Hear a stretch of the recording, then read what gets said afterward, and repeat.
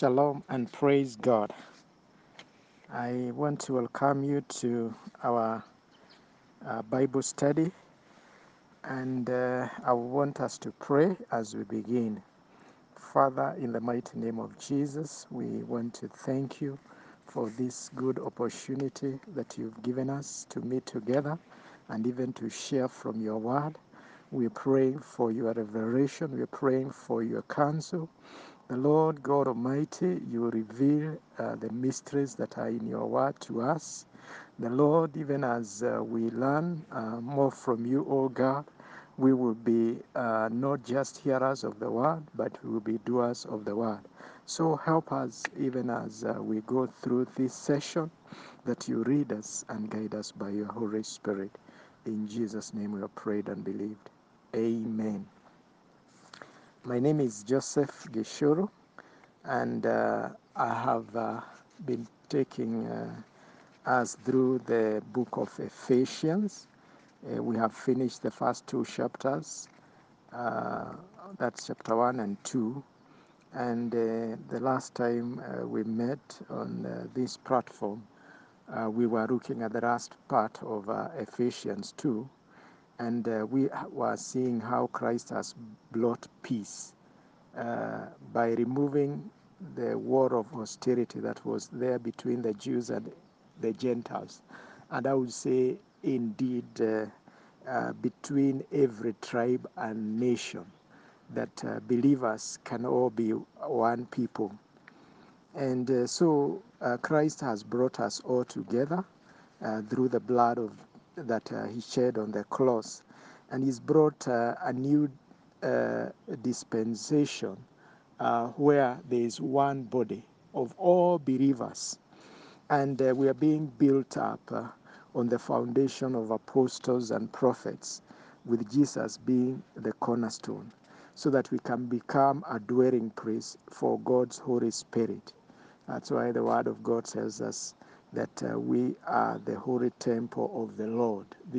We are the dwelling of the Holy Spirit, we who are believers. So today we start on the book of Ephesians 3, and we will tackle the first 13 verses. So we'll do a quick read, and then we will later on expound on some of the truths that are found here. So Ephesians 3, I will read from the New King James Version. Verse 1, for this reason, I, Paul, the prisoner of Christ Jesus, for you Gentiles, if indeed you have heard of the dispensation of grace of God, which was given to me for you, how that by revelation he made known to me the mystery, as I have briefly written already, by which, when you read, you may understand my knowledge in the mystery of Christ, which in other ages was not made known to the sons of men, as has now been revealed by the Spirit of his holy apostles and prophets, that the Gentiles should be, just 1 minute, the Gentiles should be fellow heirs of the same body and partakers of his promise in Christ through the gospel, of which I became a minister according to the gift of the grace of God given to me by the effective working of his power. To me, who am less than the rest of all the saints, this grace was given, that I should preach among the Gentiles the unsearchable riches of Christ, and to make all see what is the fellowship of the mystery which from the beginning of the ages have been hidden in God, who created all things through Christ, Jesus Christ, to the intent that now the manifold wisdom of God might be made known by the church to the principalities and powers in the heavenly places, according to the eternal purpose which he accomplished in Christ Jesus our Lord, in whom we have boldness and access with confidence through faith in him. Therefore, I ask that you do not lose heart at my tribulation for you, which is your glory. Amen. So, Paul is in most of what we have read talking about the mystery that has been revealed. And I would, if I would give a title to today's sharing, I would give it the title, The Mystery Revealed. He starts verse 1 by saying, for this reason. And he's referring to what he has been talking about in chapter 1. And the main reason that he's talking about is because he's been preaching that Gentiles and believing Jews are joint heirs. So it is for that reason that I, Paul, am a prisoner of Christ Jesus for you Gentiles. So he is in prison because of the message that he has been preaching. And this message has been for the Gentiles. So if you look at what happened to Paul in the book of Acts, he was arrested in the temple.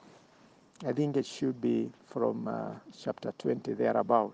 He was arrested in the temple with the accusation that he was teaching against the law of Moses, telling Jews not to circumcise their children and not to walk according to the customs of the Jews. He was also accused that he had defiled the temple by bringing Greeks or Gentiles into the temple.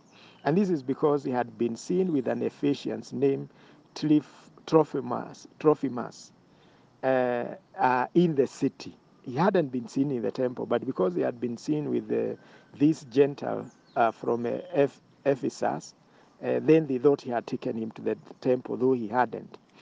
And these people actually wanted to kill him. They would actually have killed him through mob justice. Wasn't it for the commander of the garrison at Jerusalem, who sent soldiers who took him from them and took him to the barracks.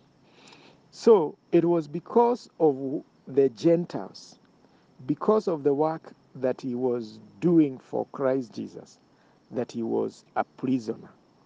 And he did not treat himself as a prisoner of the Romans. He said, I am a prisoner of Christ Jesus for you, the Gentiles. So he appreciated very well the reason he was in prison.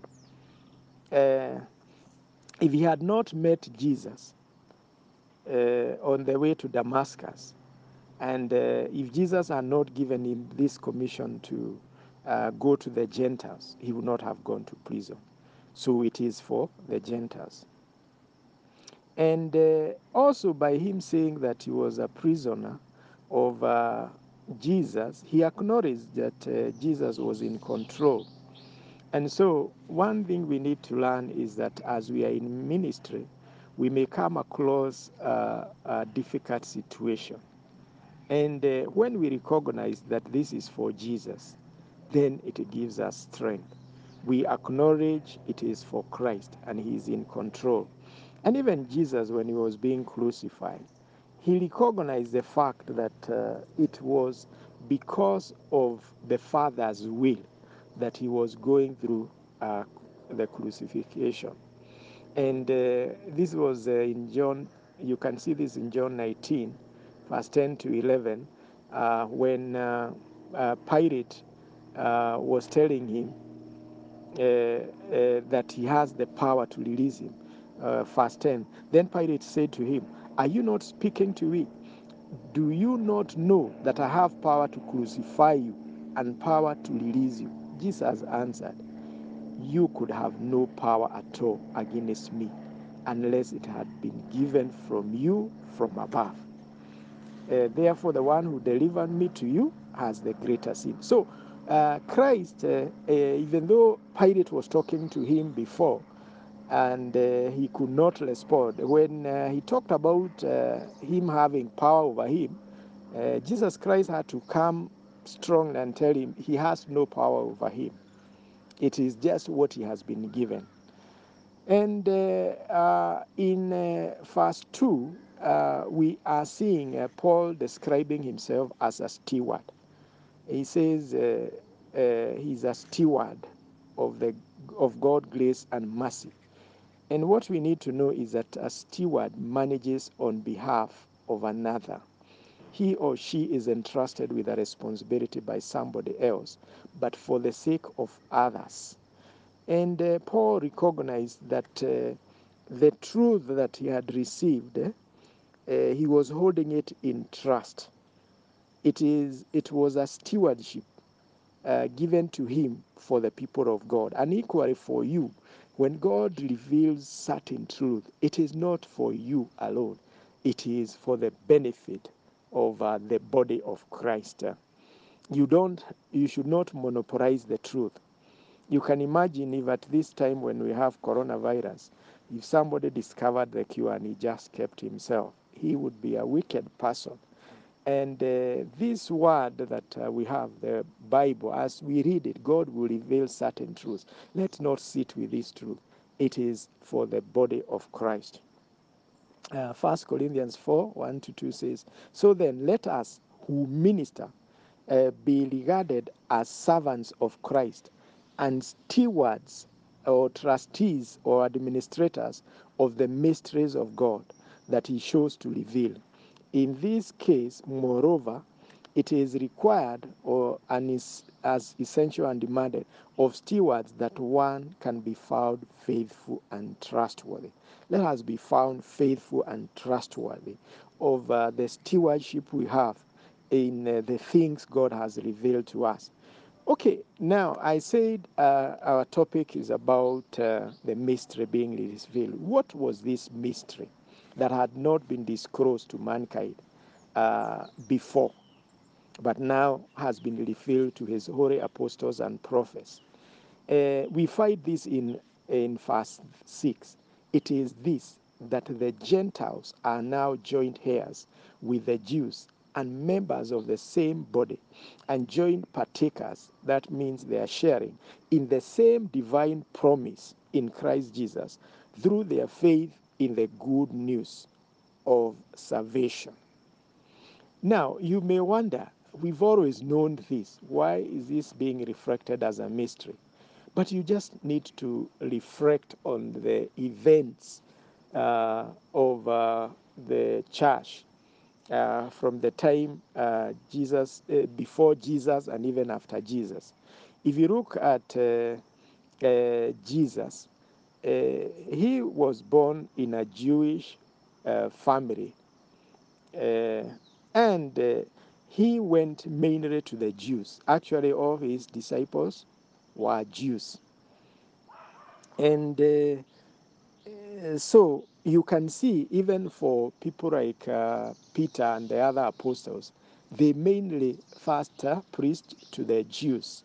It was only later that they started now going to the other nations. And we can see even a good example when in Matthew 15, verse 22 to 28, will not read because of time. But there was a Canaanite woman whose daughter was possessed by a demon. And Jesus said that in verse 26, it is not fair or appropriate to take the children's blood and throw it to the pet dogs. And uh, she actually in the earlier verse, in verse 22, I was commissioned by God and sent only to the lost sheep of Israel. I think maybe that's the more important verse, that even Jesus had been sent to the lost sheep of Israel. And but he still, because of her faith, he still cast out the demon out of the daughter because of her faith. But it is Jesus himself commenting that he was sent to the lost sheep of Israel. And even though Abraham had been told through him all nations will be blessed, we had not come to that dispensation when the faith would go out of the Jewish community. And this is now the mystery that was revealed to Paul and had not been revealed before, but it was revealed to him in a very clear way.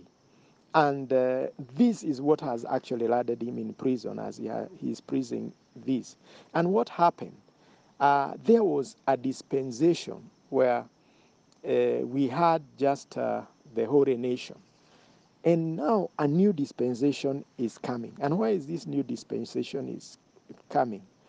Uh, the people to whom Jesus went, the lost sheep of Israel, they disowned him and rejected him even before Pilate.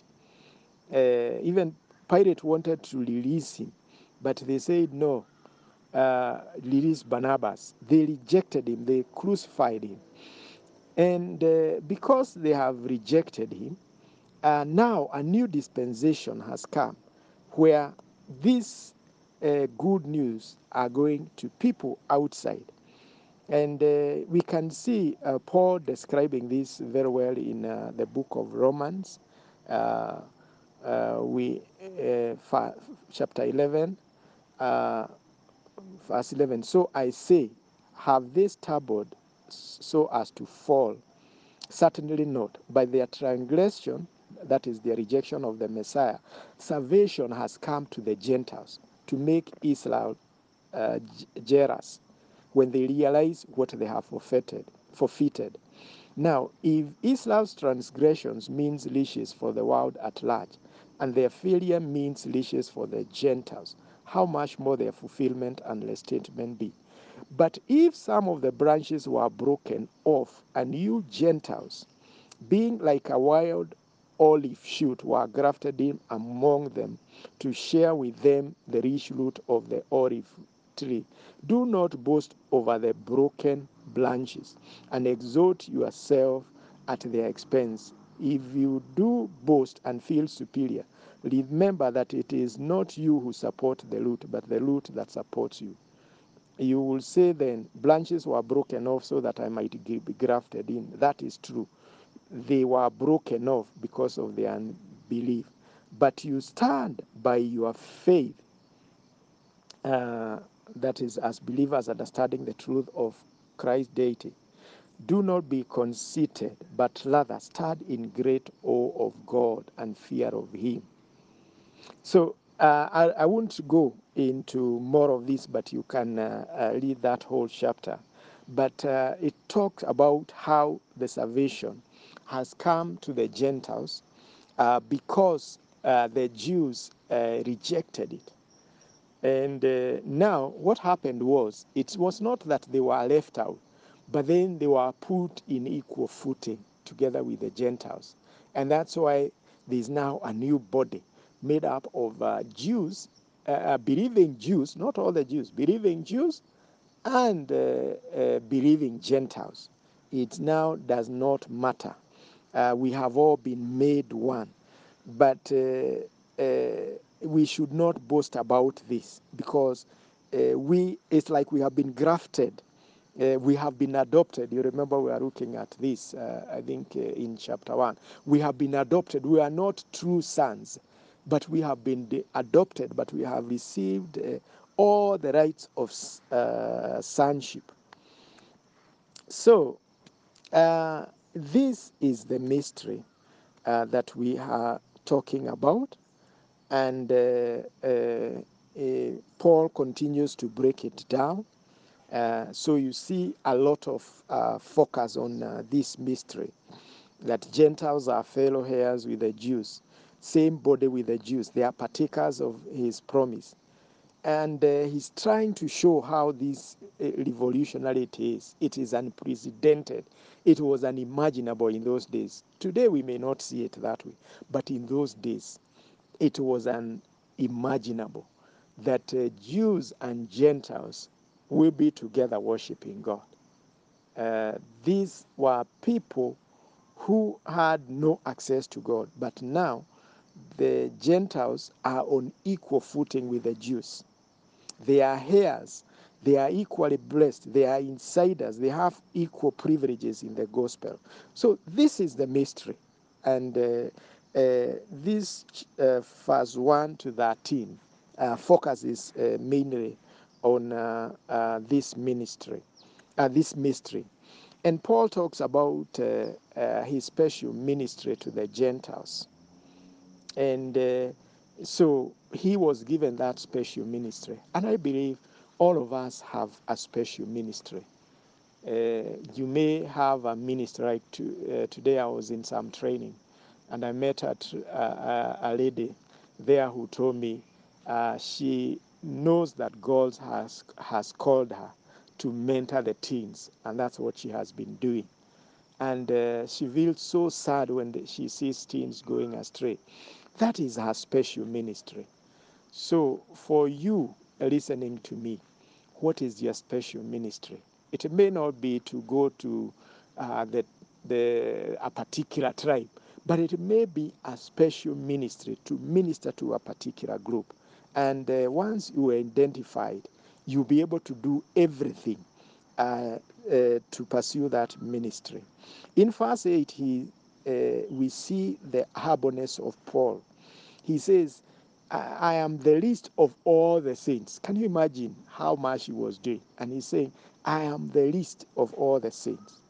That's his true humility. He did not consider that he's so big. Yeah?